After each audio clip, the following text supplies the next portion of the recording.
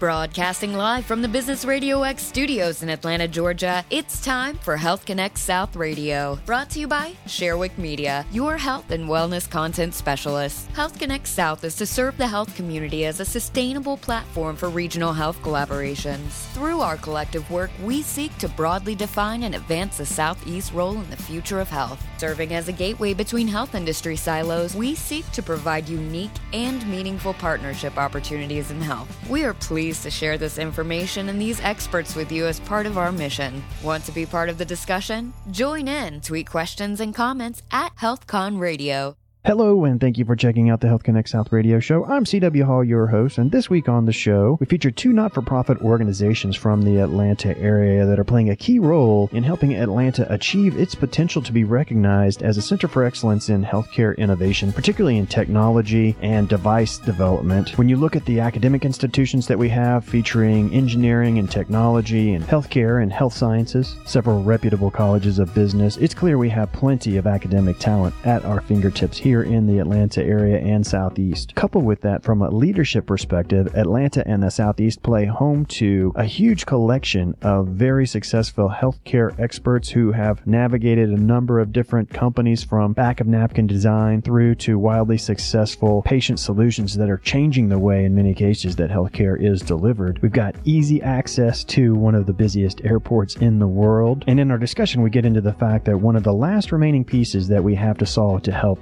really take Atlanta over the top and become one of those centers of excellence for healthcare innovation is to have yet a broader base of all levels of investor funding to take some of these concepts through to their execution in a faster timeline. We sat down with experts on the subject, Tiff Wilson, Executive Director for the Global Center for Medical Innovation, and Andrew Stevenson, Executive Director for T3 Labs. These two not-for-profit organizations collaborate very closely with healthcare innovation organizations trying to design and develop a variety of device and technology solutions. Here's Tiff explaining what the Global Center for Medical Innovation is and why they do what they do. Historically, doctor at Emory comes up with an idea for a great new medical device, not really sure where to go next. They end up in Boston, Minneapolis, Bay Area, Orange County, tap into those really robust ecosystems and don't come back. So the thinking was that if we had a physical place that just focused on med tech with all the engineers, quality systems, clean room space, machine tools, that people knew they could go there for their design, engineering, and prototyping help, but then build out and really bring together an already existing ecosystem around that. So when I say that, I mean all the service providers involved in getting something from concept to patient. And T3 Labs is an integral part of that. So what we've done is developed a close collaboration between GCMI and T3 where we can do a lot of the product development work and use T3 on the front end, clinical input there, and then all the way through preclinical studies through FDA. But we've developed a great network of the best and brightest in intellectual property, corporate law, regulatory, reimbursement, different kinds of engineers, where we can't be all things to all people within GCMI with our small team, but we can put the pieces together for folks. And so as a med tech entrepreneur, it's really hard to navigate that space. And so we're trying to make that process more efficient for them. It is one unifying thing of everybody in this industry. When you speak to them, fundamentally what drives us every day is the opportunity to positively impact patient care. And so that is the common theme. But from what we do, what Andrew and I do every day, that's at the bottom line. But from an organizational mission standpoint too, we're always looking at how do we make this process more efficient so we can get those technologies to market, so we can see successful startups, so we can see job growth in the region and more investment in the region. Stick around for the full interview with Tiff Wilson and Andrew Stevenson coming up next. Good morning, everyone. It's C.W. Hall, your host here on the Health Connect South radio show. Episode number 40. Been here for a while now. Time flies when you're having so much fun, right? That's right. That's Diana Keogh of Sherwick Media Group. If you're not familiar with them, they're a health and wellness information content generating company. They produce information for companies and healthcare organizations, other news outlets, producing content for them to distribute across all media platforms, video, digital, print. Television, radio. That's right. And they've supported supported a number of initiatives that many people would be familiar with, like the Power Up for 30 with Georgia Shape, and of course supporting the Health Connect South events and so forth. So if you're not familiar with their work, go over to sharewick.com and check out what they do, because they can help you tell your story for sure. And we certainly appreciated them partnering with us to make this show possible. And coming up November 10th, Health Connect South has an event going on in Durham, North Carolina. It's the Game Changer of Health Precision Medicine, Tuesday, November 10th at the NC Biotech Center in Durham, North Carolina. The panel will discuss the challenges and the future of precision medicine. You can register at the website healthconnectsouth.com, and then if you use the code RadioX, you'll get a 20% discount on your registration fee. So make sure you get over and check that out. And then, of course, today in the studio, we're going to be talking about a couple of not-for-profit organizations here in the metro area that are collaborating to support the innovation in the healthcare space, particularly in medical devices and technology, helping them go from concept to commercialized execution. And we're really appreciative of the guests joining us in the studio. We've got the Executive Director for the Global Center for Medical Innovation, Tiff Wilson, joining us in the studio. Thank you.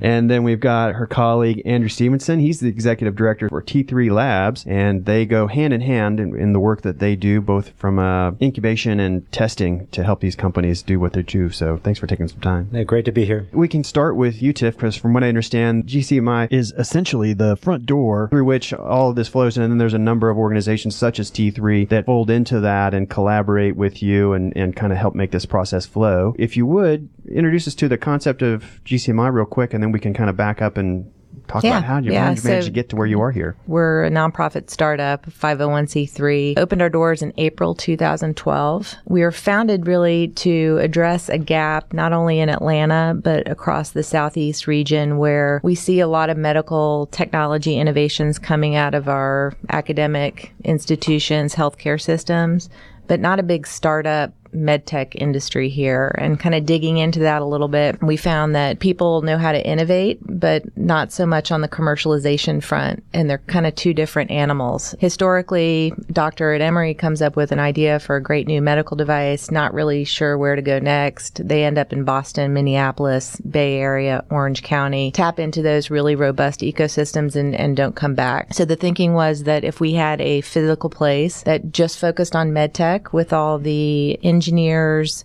quality systems, clean room space, machine tools, that people knew they could go there for their design, engineering, and prototyping help, but then build out and really bring together an already existing ecosystem around that. So when I say that, I mean all the service providers involved in getting something from concept to patient. And T3 Labs is an integral part of that. So what we've done is developed a close collaboration between GCMI and T3, where we can do a lot of the product development work and use T3 on the front end, clinical input there, and then all the way through preclinical studies through FDA. But we've developed a great network of the best and brightest in intellectual property, corporate law, regulatory, reimbursement, different kinds of engineers, where we can't be all things to all people within GCMI with our small team, but we can put the pieces together for folks. And so as a med tech entrepreneur, it's really hard to navigate that space. And so we're trying to make that process more efficient for them. Great concept, much needed, but what's in it for you? What's in it for your organization? Our mission is to really help accelerate medical device development. Our initial funding came from the U.S. Department of Commerce.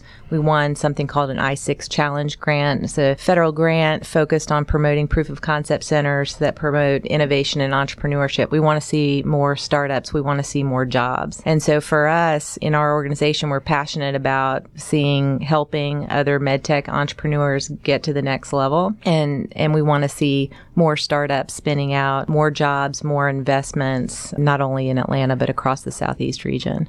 And is there any state help at all, or where's the majority of the funding coming from? We did the I-6 Challenge, and then another grant from the Economic Development Administration, which is part of Department of Commerce, gave a grant to build out our facility, and then the Georgia Research Alliance, which is a public-private partnership, gave a generous grant for our equipment.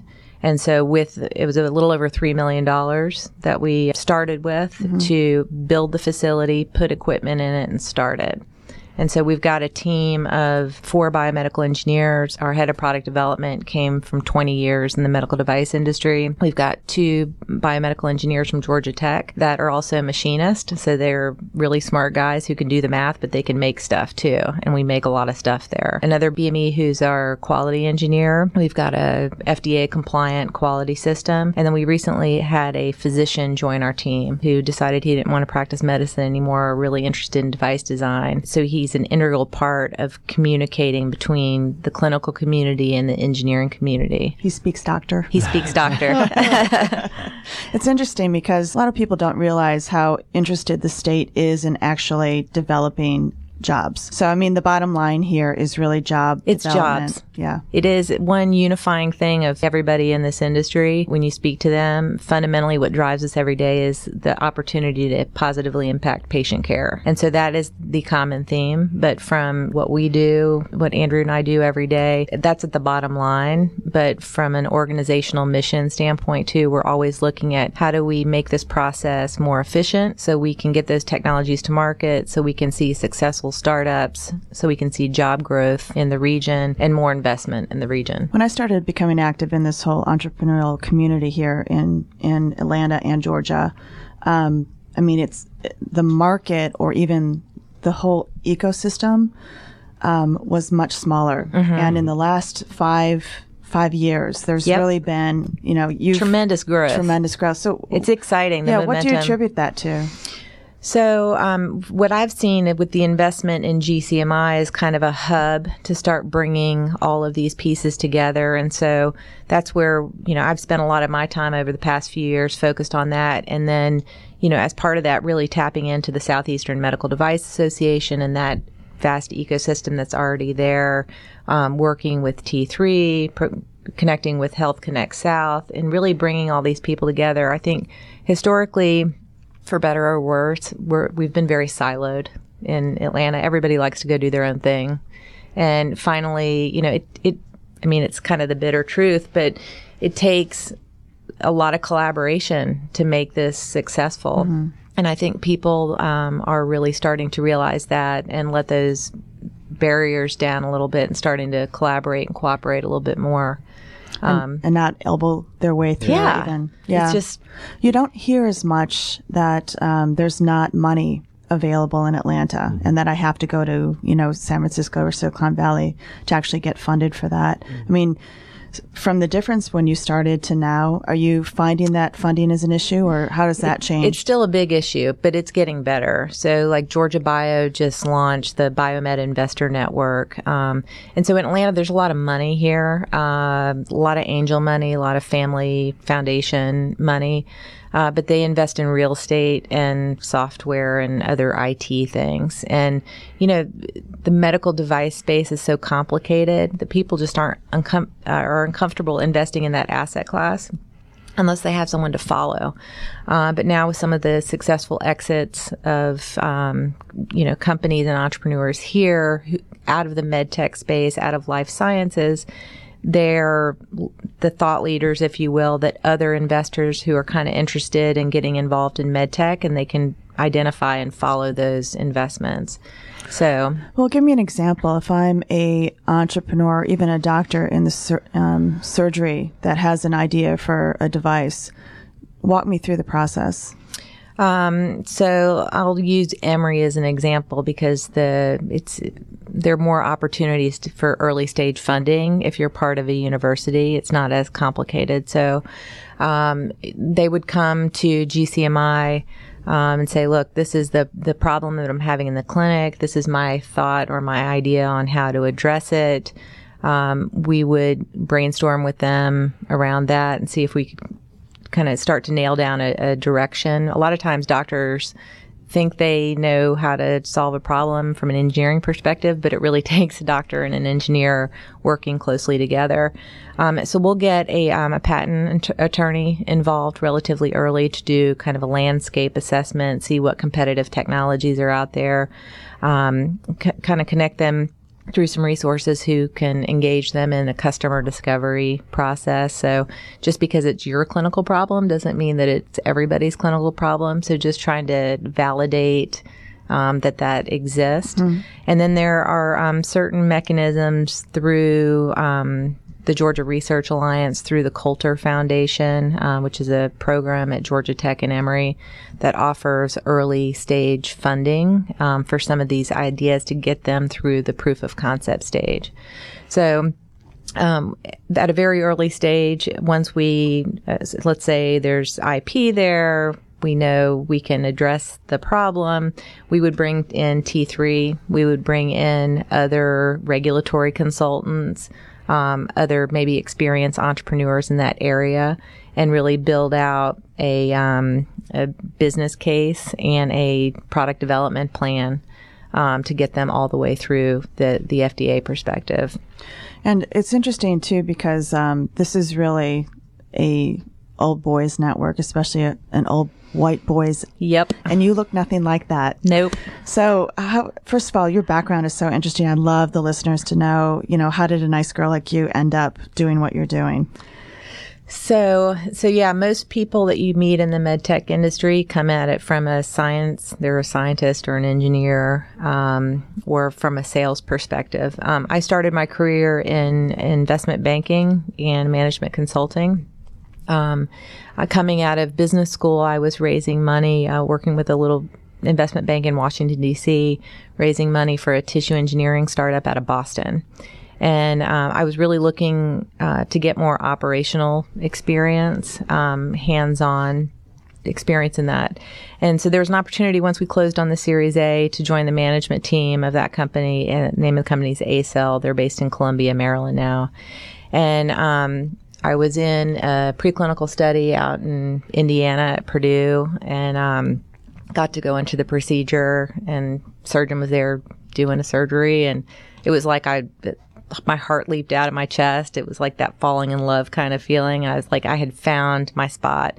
And I had chickened out of pre-med in undergrad and really kind of forgot about science and medicine. But all of a sudden, the neat thing about med tech is it's this great intersection between, of government, business, science, and medicine. And so all these different players you get to interact with and work with. So, that was kind of the kickoff, and it was my crash course in medical device development. So I did that company for 6.5 years, working to bring it from the preclinical studies all the way through multiple FDA clearances into the first in human. And then I, you get to wear all the hats in a startup. So from regulatory filings to interacting with investors to setting up a manufacturing facility and quality systems and fighting a patent litigation lawsuit and all that stuff. So, it's not it's not for the faint of heart. So I left that company and did another startup here in Atlanta. For a few years, it was a different therapeutic area, different kind of device, different commercialization strategy. And that company went back into clinical trials. And about that same time, I had heard of GCMI being funded, and really saw an opportunity. Like, I got it. Had I had access to GCMI back in 2002, we could have gone so much faster. We would have avoided so many mistakes that entrepreneurs make just over and over and over again, first timers, second timers in that space. So really saw an opportunity to get involved and build out an ecosystem to help other medtech innovators and entrepreneurs be successful. We've been talking with Executive Director for the Global Center for Medical Innovation, Tiff Wilson, joining us in the studio, sharing information about how she got to where she is here with the Center for Medical Innovation and the kind of the process that kind of pulled you in, watching the devices go from concept to being available to the general public. And you talked about the fact that it can be a years-long process before they, from concept to being able to be commercialized. How does this process here, when they get involved with GCMI and T3 and the various components, how are you able to compress that down? Because you mentioned the fact that had you had access to resources like this years ago, one of those earlier projects, where do you find that you end up saving those innovators the time? Yeah, so I call them $1,000 days. We've been talking about it internally, where let's say you raise a pot of money, and every day that you're not moving your project forward and you're not commercializing, you're burning through. It's actually more, but 1,000 was pretty easy. That allows you to sleep at night, right? Yeah, but and so you think back, and so one example was infrastructure, clean room space. And no investor is going to give you money to build your widget in a clean room if you need to until you've proven clinical and commercial viability. You can't do that until you've manufactured in a clean room with all the relevant quality systems. If you're small and you only need to make, say, a couple hundred devices for an early trial, it's very hard to find that space really anywhere. And you can work with big contract manufacturers, but they want larger contracts, long-term stuff. They're hard to find. And so just the time you spend trying to find those resources, those are $1,000 days. And you could spend, spending 3 weeks trying to find the right regulatory consultant, advisors, or get certain questions answered at FDA, or, on the preclinical front, how much do those studies cost? How should I plan for it? How do I communicate to my investors? And so all of that just adds up over time. So if someone can come in and we've got those, the ecosystem development is something that I do every single day. And if we can take out $1,000 days out of that system and really connect people quickly with the resources that they need at the right time, we've been able to make that go really fast, a lot faster. And so since GCMI's inception, we've done that really well in the day-to-day front. And really over the past year, we've been working closely with T3 to, bring them in earlier in the process and have them have insight during our product development process as well. And so how do doctors actually find you? I mean, are you marketing? I mean, how do they find you? So we've pretty much grown word of mouth to date, and we've been cautious early on. I did not want to go out and kind of shout from the rooftops that we were there until we really had some good experience saying that we can do what we said we can do. And so we've really been kind of under the radar, focused on some key projects with some key innovators in the community. And it is a word of mouth type business. I had conversations with some doctors early on saying, hey, what are some avenues where we could get the word out? And they were like, honestly, if you can just work with a couple of key people and have some success, other doctors are going to want to follow on. And that's been the case. And I'm sure they're talking about it in the break room. Yeah. Right. So what's the screening process? Is it pretty arduous? No. So the biggest thing to work with us is there has to be some level of funding. So you're either paying out of your pocket, your own pocket, or have some early stage investors or some grant dollars tend to be the type of folks that we've worked with. Usually someone will come, I'll spend 15, 30 minutes on the front end with someone to really understand what have they got, where do they want to go, what level of funding do they have, and really assess, do we have the capabilities, do the resources exist in our networks to be helpful. A lot of times I'll send people back with homework. We ask certain questions about market size and regulatory pathway, and it's very, very clear that they have no idea what I'm talking about. There's a little bit more work that needs to be done, and so I'll send them off maybe with some other introductions and some things to read and things like that. Generally speaking, I don't get the crazies anymore. And should I ask you to define that? No, there's some doozies. I'm developing a rocket ambulance. Maybe. And so we try and be very kind of thoughtful and direct and honest with people. I generally don't have a hard time telling people that their idea is not that great. How do you do that? I mean, what is the component that as you're sitting in front of this innovator? So if someone's working on something, FDA classifies medical devices. There's class 1, class 2, class 3. Mm-hmm. Class 3 devices are very risky.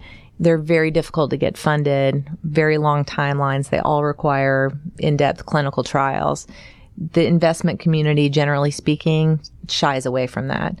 And so, what would be an example of something like that? A heart valve or a stent technology or some kind of class 3 devices support and sustain human life. I got you. So if you're going to go down that pathway, the market better be huge. The technology better be incredibly disruptive. Otherwise, there's just no chance you'll ever get funding for it. And so we'll have people come in and say, I've been I've had this idea for years and years and years, and the market opportunity is, $50 million, and it's a class 3 device. It's high risk. Well, the $50 million market is not enough of a market to really justify the investment in that device. It's just not going to ever go anywhere. So you either got to solve that problem in a different way or just pick something else. But you'd be amazed at how long people hang on to their ideas. I mean, years and years and years, and their own personal funds and maintaining their patent and things like that. And so they probably tell you that Thomas Edison did the same thing. Probably. No, but I mean, and then there's just nothing I can help them with at that point. So I'll give them my feedback, and, sometimes I'll bring in other people who, other experienced entrepreneurs, who have no tie to GCMI, but I know they'll give direct feedback as well. And that works. They generally don't come back after that. But if there's something there, we'll do whatever we can to make those connections and make introductions for funding and help them put that stuff together. And are usually, speaking of funding, are you usually at the angel level, PE or private equity or venture? Haven't seen any venture or PE really. We've worked with clients who have been self-funded, have strategic funding. So where a big medical device company may be investing at some level in there.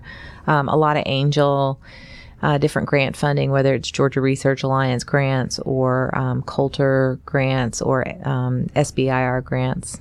And then do you have competition in this field as far as trying to grab these, grab is the wrong verb, but to help these companies? Yeah. I mean, so there are a handful of for-profit product development firms, industrial design groups, and things like that, machine shops. There's no one who really brings it all together under one roof.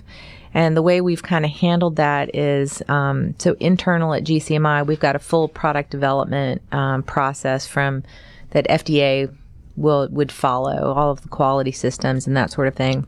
From a design, engineering, build standpoint, we're really good at proof of concept, fail fast type activities. We do a lot of 3D printing in-house, a lot of basic machining. But for high precision stuff, or if we need more robust engineering or building experience, we've got a handful of people all around the community that will just leverage what they're doing. So we try not to recreate things, but build a process internally that helps things go fast while leveraging the other experts in the community. And then do you all take a piece of the company or a certain equity stock? Nothing. Really? We don't take any IP. We don't take any equity. And the reason why is because, we're here to help see more startups, grow jobs, see these technologies get to market faster.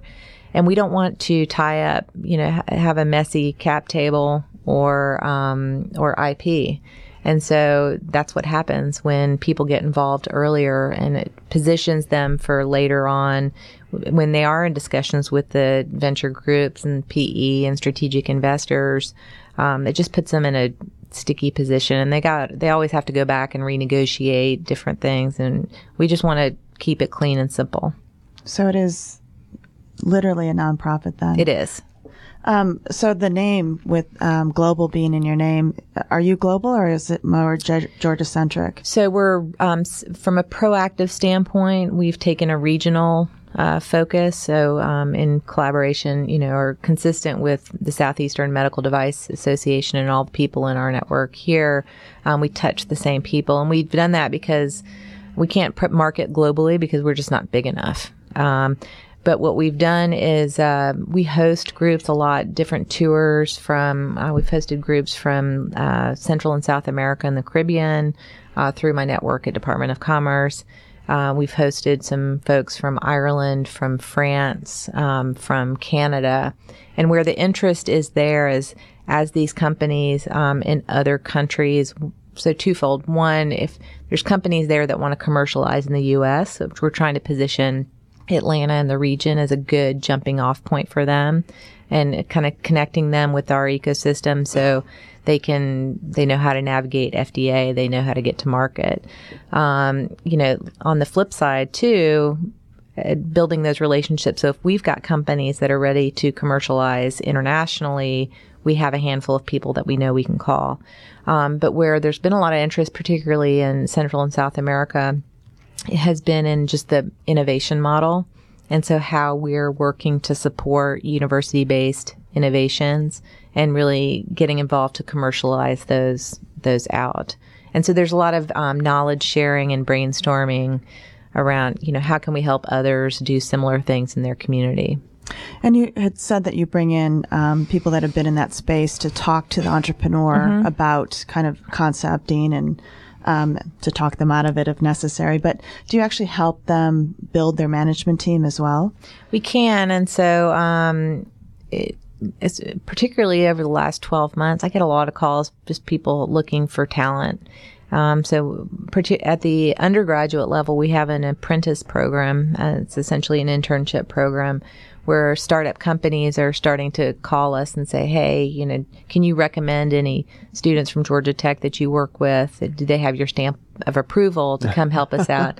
One of our startup companies that's been out of our incubator actually hired one of our apprentices. And so that's been really, really neat to see. And then we've been able to connect some successful entrepreneurs to startup companies who need executive leadership, whether it's interim CEO or kind of full-time fundraising and that sort of thing. And so there's no formal method to that. That's just me kind of, with my... Being a nice guy. Yeah. With my email and my LinkedIn and picking up the phone. So give me a success story that you all have. So there are two, our two favorite ones, really. It's been really rewarding to see over the past year. So the first company is Matrix Surgical. John O'Shaughnessy is their CEO. I met him about 4 years ago, right before we were planning to open GCMI. And John was a med tech executive from big industry, wanted to get involved in startups, had an idea of what he wanted to do. He and his partner came in and probably 2 weeks after we opened our doors, and we prioritized our operations, our clean room, our quality systems around this company. And in 2.5 years, they were able to get multiple ISO audits, their CE mark in Europe, 2 clearances from FDA, sales and distribution in the U.S. and Europe. And they outgrew the capacity of our clean room space. They found their own space right by the airport. They do a lot of custom implants, so it's good for them to be right next to the airport. I want to say they have over 10 folks now. They built their own office space, machine shop, clean room space. We continue to help them with some quality system stuff, some prototyping and design, and then our apprentice program. And, I sat down with John, I guess it was about a year ago when they moved out, and asked him, what he would have done had it not been for the existence of GCMI. And he's like, I probably would have just gone to work for another big med tech company. It's like, it's just too hard and too expensive to start these companies without the infrastructure that GCMI provides. The other company, they spun out of our incubator in, I believe, June of this year. And that company, the name of it's Infant Labs. And they make did you guys talk to them? Just, yeah.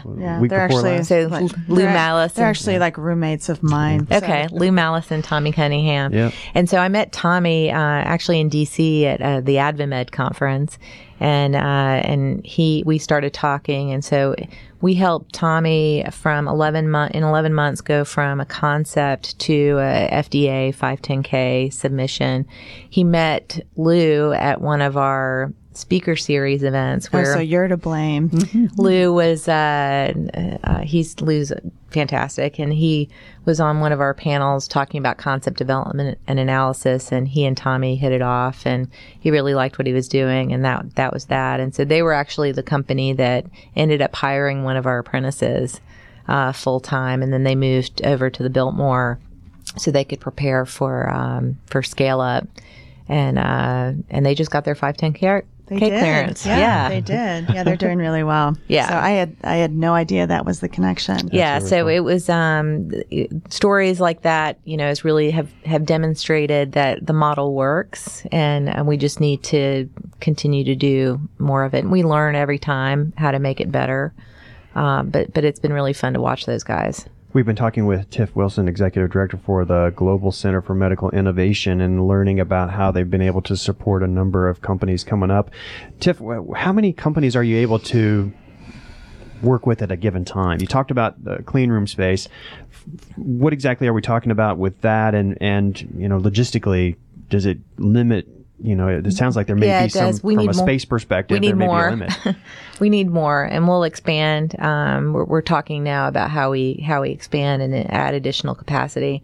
So the whole incubator piece was not part of the original plan of GCMI, but so when Matrix came on, and then shortly thereafter, another company, Digital Vision Systems, came in, and they wanted to be there too. And then Lou and Tommy wanted to be there as well, and I had the additional space, and so we just have kind of made that piece up as we go along and make it a little bit better every few months when we have a hiccup along the way. And so within the space, we can hold about 6 different companies from other clients. I mean, at any given time, we could have between 15 and 20 different projects going on at a time. It just depends on whether the size of it, how complex the device is. Is it a little basic mechanical device, or is it some kind of complex electromechanical system? So we have 2 class 10,000 clean room spaces. So basically anything that you're making that's implantable in the body has to be made in that space. A couple of companies have had long-term access to that. Matrix Surgical was one. They were there for 2.5 years. We've had other companies move in for a month where they just need to make a batch of something for a clinical trial, and they'll come in, they'll just work around the clock in there, and then they'll get out. And so it is kind of first come, first serve basis, but we'll try and be flexible based on, if a long-term client maybe has a lag in production for a month, and we can turn that around and help another company with it, we'll try and do that. Well, you brought with you Andrew Stevenson. He's the Executive Director for T3 Labs. We've mentioned them a number of times. You want to introduce us to the T3 team and kind of talk about where that fits into this whole picture that we're talking about as we help these companies go from concept to? Sure.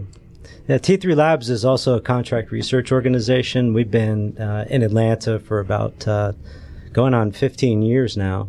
It was originally founded by a group of physicians up in North Atlanta, and they were looking for a playground and a proving ground for some of the ideas that they had, some of the problems that they were looking to solve.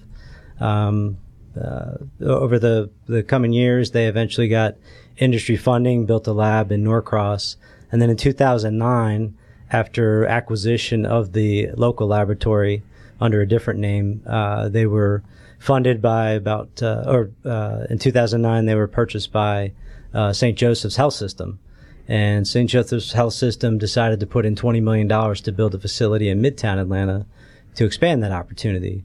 In 2012, then SJTRI was acquired by a joint operating company that was formed between St. Joseph's Health System and Emory Healthcare.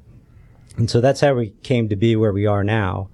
And as a contract research organization, what we do is we take medical devices, whether they be concepts that were developed in GCMI, or whether they come from major medical device manufacturers, Fortune 500 companies, the Medtronics, the Abbotts, the Boston Scientifics of the world.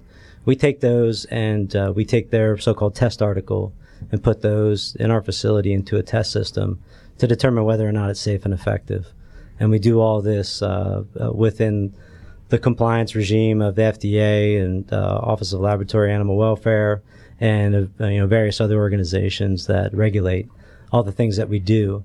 And the end goal of our stage of the value chain is to basically deliver data to prove whether or not something can be used in humans or further tested in clinical trials. And so you mentioned animals, so we're doing everything from animal to even some human testing as well on the other end of it? Yeah, so preclinical testing encompasses a variety of activities, and that can be anywhere from the benchtop simulators to animal test systems, whether that be rodent all the way up to cows, depending on the type of device, and then human cadavers. So any type of test system that you can use to prove whether or not the widget works, to prove whether or not it's safe, and to prove whether or not it's better than the standard of care, is what we do on a daily basis with our customers, or our so-called sponsors. And what kind of time frame are we talking about there? How long does that happen on a given project for you? So Tiffany mentioned class 1 up to class 3 devices. So on a device that's maybe second, third in class, where there's so-called predicate devices that are out there and exist, the testing time frame can be short. We had a company, 2 guys in a garage, typical story, where they walk in and they say, I've got this idea. Here's my product. We'll sit down. We'll have a conversation. We can run one study that's maybe 90 days. And lo and behold, 2 years later, they're on the market with, 20 employees. We have other companies that come in, and because their device is, say, biodegradable, and that takes a very long time, if you put that into cardiovascular system, it can be 4 years before the study's over. So it really depends. It depends on the type of device. It depends on how big the program is. It depends on a lot of factors. So they can actually approach you with back of a napkin idea then? Typically they come in with their widget. So Okay. if they've just got the napkin notes, they'll go to Tiffany. But if they've already developed a prototype, then that's when T3 jumps on board. And we'll sit down, we'll have the initial kickoff conversation, determine what the regulations say, what predicate devices have done in terms of their testing program, and then we'll put together either a study or a program of studies to determine what needs to happen next. But see, what we can do, what's interesting is in the whole kind of $1,000 days standpoint, when they come in with the back of the napkin, if I bring Andrew and his team in and they can provide that insight as to, oh yeah, we've seen devices like this before. We've done these kinds of studies before. We know FDA is looking for this. We know it's going to take, this many subjects. It's going to take this long and about this much. And so if we can do that on the front end, it helps it go streamline all the way down to these guys. And then it reverses. Oftentimes somebody comes in with the widget and, after some preliminary tests, we can see that some improvements are needed. So T3 Labs and we have engineers on staff that have seen a lot of other devices because we work with hundreds of companies, and we can say, have you thought about using a different material or a different approach? And we'll send them back to GCMI or send them back to their own company and say, go back to square one or maybe square two. Sometimes it's go back to square zero, and if we're talking about $1,000 days, we're saying, why don't you preserve your capital and pursue a new idea? Why don't you go a different direction? Because this just isn't going to make it. You're going to burn through whatever you've acquired in your sales effort to raise investment. I know that listeners are actually hearing this and actually now putting the concept of what a clinical trial, especially early on, is, and the fact that rodents and cows and monkeys might be involved here. So, I mean, there's going to be a lot of listeners that have an aunt that has cancer and is complaining about the fact that, first of all, clinical trials are hard to get into and the drugs take so long to get developed. And so kind of, we're talking about medical devices. Mm-hmm. And so concept, set the scene for those listeners on what exactly, when they walk into your building, what do they see and what are they looking at, and why do we have to do that as opposed to just talk more about it? Yeah. So when you approach our building, it's sort of nondescript, and I think for good reason, but it used to be a bonded warehouse. So it looks like a giant bunker. But what that afforded us the opportunity to do was an open floor plan where we could design the facility based on workflow And the workflow is very regimented, and it's called good laboratory practice. It's a compliance requirement by the FDA to say, if you're going to run this study, you need to do it in a facility that can generate documentable data that in 5 years' time, when this product's approved, if there are questions, we can go back and recreate the study as if it were happening yesterday on the basis of the available data. So our facility needed to be designed in that way. Mm-hmm. And so when you walk into the front door, it's like the lobby of this building, but you'll step down a long hallway and there's a series of operating rooms and conference rooms. And that's where we and our customers and collaborators, GCMI consultants, whoever, get together in a room and we'll sit down, we'll have the conversation, build a plan. Once our plan's ready to fire, we'll develop a study protocol to say here are the steps that we need to execute to get you your data package to eventually send you with that data package to the FDA. And once we have that protocol, we'll go into one of the 4 operating rooms and take their test article, their prototype, and implant that either in an acute setting over a period of hours or implant it for a number of years in the operating room, and then we walk away. So it looks just like a clinical OR, like you've seen Grey's Anatomy, right? And so how's it determined that it's, rodent versus cow versus, chicken? Right. So our operating rooms, it looks just like Grey's Anatomy, except for the subject on the table. The doctors are that good looking? The doctors are, some of them are McSteamy, but... Low light. He's dead here now, right? And can we call it McSteamy and McDreamy, please?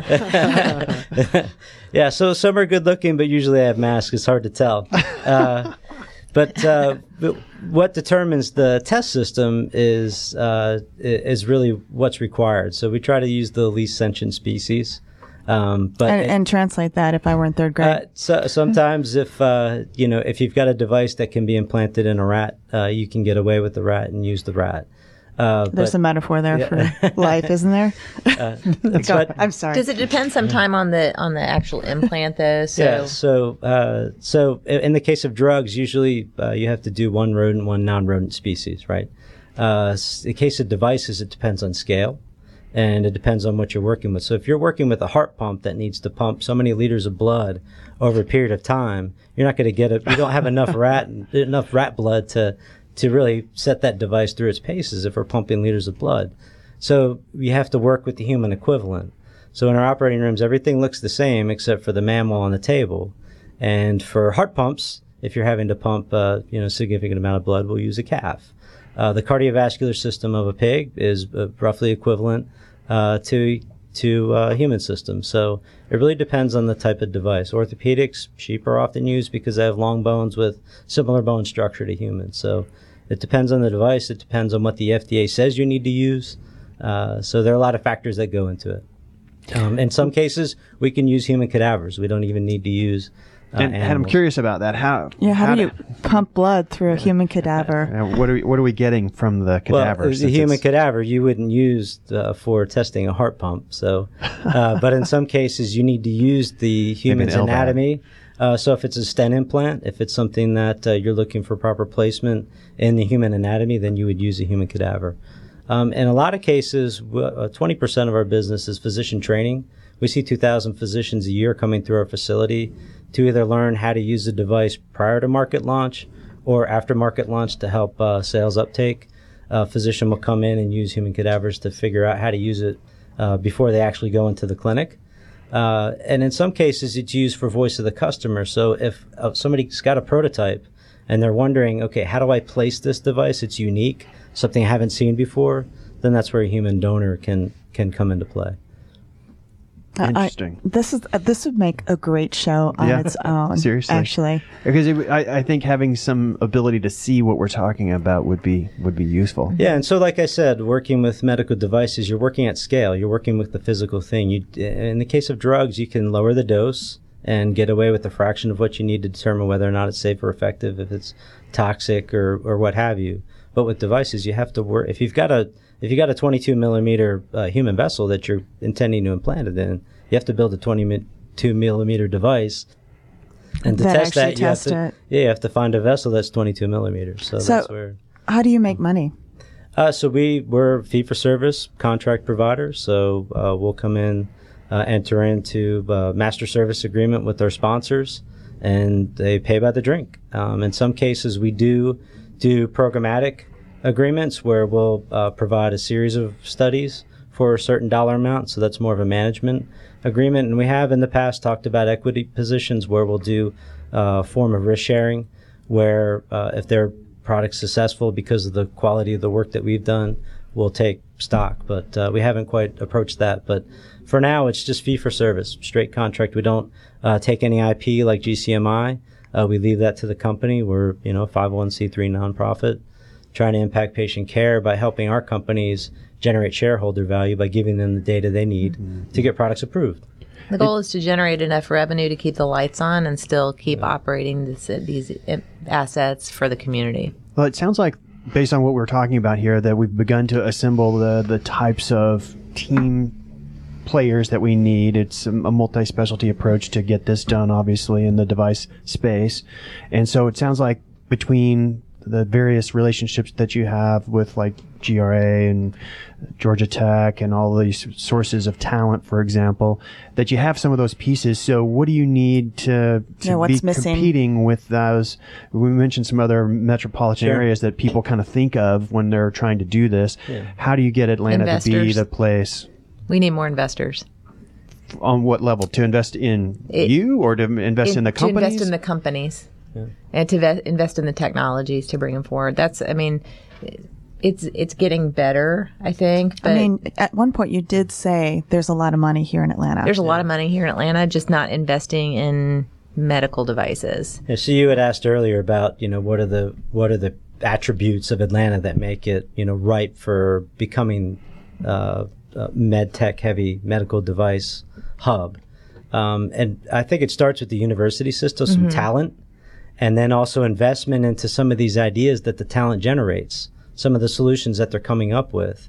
And so it's that early stage where, especially with the economy crashing in 2008, investors were saying, well, I'm going to preserve capital. I'm not going to do any R&D. I'm just going to wait this thing out. But what we've seen just in the first 2 quarters of this year, there was a doubling of investment in medical devices from the first quarter to the second quarter. So you're starting to see some of the capital be released, because they need to innovate to generate shareholder value, and to do that they need to find the bright ideas. So somebody kind of needs to invest in the idea, and the idea needs to come from the talent. So the thing about Atlanta is that there's Georgia Tech with all the biomedical engineers, Emory with the clinicians, you've got UGA on the west end of things, on the east end of things, and then many other universities. So you've got that university system where the talent's here.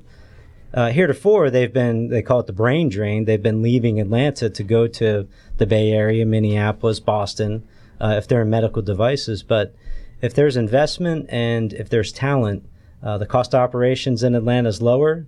And if GRA continues to fund things, then you get sort of a self-sustaining system where we've got some of the examples of success. If you have a critical mass of that, then people don't leave. The ideas keep coming, the investment keeps coming, and you start to see some of the major players in the industry actually investing to keep their companies here because they have ready access to talent. Yeah, we've got all the assets and infrastructure now, from the investment from the federal government, from the state government, from Emory and Georgia Tech, the ability, all the assets and infrastructure to go from an idea to first-in-man study, I think faster than anybody else in the country. And, at this point, it's lining up the right people and the right contracts and workflow. And that's what Andrew and I have been working this year on, kind of outline that. It's a really exciting time, I think.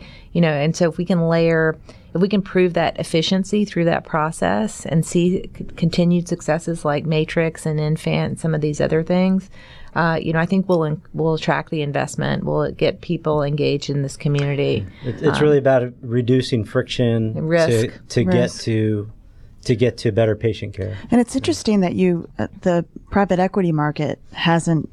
You're not working with them at all. That is really interesting to me. It's too early. What we do is too early. I see. But you're starting to see more private equity get back into the game. Yeah, but a lot of them will write smaller checks. Yeah, and so I think, we just need to see more. We need to pull more through this ecosystem over the next, I think, 12 to 18 months and we'll get there. It's headed in the right direction. You're starting to see more direct investment because the larger manufacturers are starting to, they're hurting. They're having a demand for innovation. They're trying to outcompete each other. So if they're going to grow, they need more product to sell. And if they're going to find more product to sell, somebody's got to create that. And so that's where the opportunity is for the guy in the garage, the private equity investor. There's a 5X exit there now. All right. And do you have competition in what you're doing? We do. It's limited, but it seems like for every medtech medical device hub, there's a preclinical testing facility. There's a place to build widgets. And so the Bay Area has 2 or 3 labs. Minneapolis has 1, and Boston has 1. Otherwise, it's at the university setting. So for what we do at T3 Labs, GLP, FDA regulated testing, it's a handful. So there aren't a lot of substitutes. The barrier to entry is pretty high. I mean, it's not every day that somebody pumps in $20 million to build a facility like ours. Right. But it's a necessity. And we are a global company in the sense that we have companies from Australia, Japan, a lot of companies coming from Israel, India, and Ireland, because those areas are making investments in the STEM programs and investments into med tech, specifically medical devices. And then we're seeing companies come from, the major hubs in the Bay Area, Minneapolis and Boston. So we're a global company. We work with many companies nationally, and it's an opportunity that we enjoy working with every day. We have hundreds of companies. We've helped bring 50 products to market for our sponsors over the past 3 years, and that's in many therapeutic areas. Cardiovascular, we talked about orthopedics, gastrointerventional work, so it covers the spectrum. Well, obviously you got a book of business that you've developed, and you have plenty to show that you can do what we're talking about here. And going back to your comment that it's comparatively to some of these other markets that we're trying to compete with to establish Atlanta as one of these spaces for innovation outside of cost of operation, are there other factors that some of those investors that we're trying to draw here to put some of their focus here that they need to know? These are some reasons why they need to focus here. Yeah, Hartsfield, Atlanta helps. You can get in and get out real easily. Other facilities, it takes an hour to get from the airport, and you're driving through 3 feet of snow. So with the exception of the couple of snowpocalypses we had, we're good with the weather. So the logistics are easy. The preponderance of resources that is growing, so between GCMI, T3 Labs, as well as other consultants that we work with on a regular basis, the pieces are there. So you have the elements to support a long-term program. I mean, these are things that don't happen in a day. For medical devices, it's 2 to 5 years and tens of millions of dollars. For drugs, it's even more. It's 10 years and $1 billion. So you have to have a dedicated team that knows how to work together. Tiffany mentioned tearing down silos, and the better that we can work together in the Metro Atlanta area to deliver value to customers, the more likely it is to happen here. Yeah. We always like to ask, I asked Tiff as far as what's a nice guy like you? Did you grow up wanting to do what you're doing? Because we have a lot of students that listen. Mm-hmm. So especially if they're majoring in biomedical engineering, what's your background and how does a guy end up doing what you're doing now? Yeah, Tiffany started out on the business end of things. I actually started out on the science end of things. I was always interested as a kid, figuring out how things work. And then 7th grade, I did my science project. I got 3rd place in the science fair, but it was a simple electrical circuit. So then I thought I needed to step it up. And in 8th grade, I won with a project called Pond Water to Pure Water. And that's what got me going. I wanted to, for whatever reason, be an orthopedic surgeon, and I pursued that opportunity all the way through a couple years working at University of Penn and getting into med school. But after 6 months in med school and sitting there and doing more rote memorization after a bachelor's in chemistry, I was done. I was like, I can get paid much more than I will ever make working in industry than I will, grinding it away for the next 10 to 15 years, especially having to pay my own medical school loans.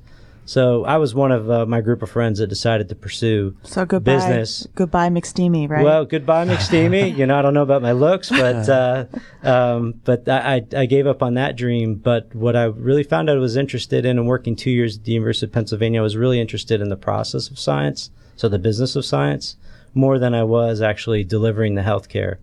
And so I went to work for 2 or 3 pharmaceutical companies, starting out at the bench in the lab as a chemist, working my way up through project management and then eventually corporate development. Worked with the local company, Solvay Pharmaceuticals, which was purchased by Abbott back in 2008 or 9.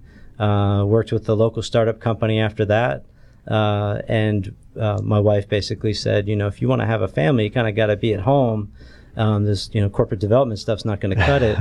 And so after 2008, after the startup failed for lack of funding, I decided to go into consulting gig, did that for a couple months. And then SJTRI, now T3 Labs, was one of my clients. And so what was really cool for me was if you're working on the sponsor side or the customer side, you really only get a handful of projects. You only get 3 to 5 things, and you get tired of that. I mean, you get tired of thinking about the same thing every day, working the same project plan all the time. But at T3 Labs and at GCMI, we see things coming through the door all the time. I think Tiffany mentioned before we got started about her recent trip up to DC and the cool things that she saw.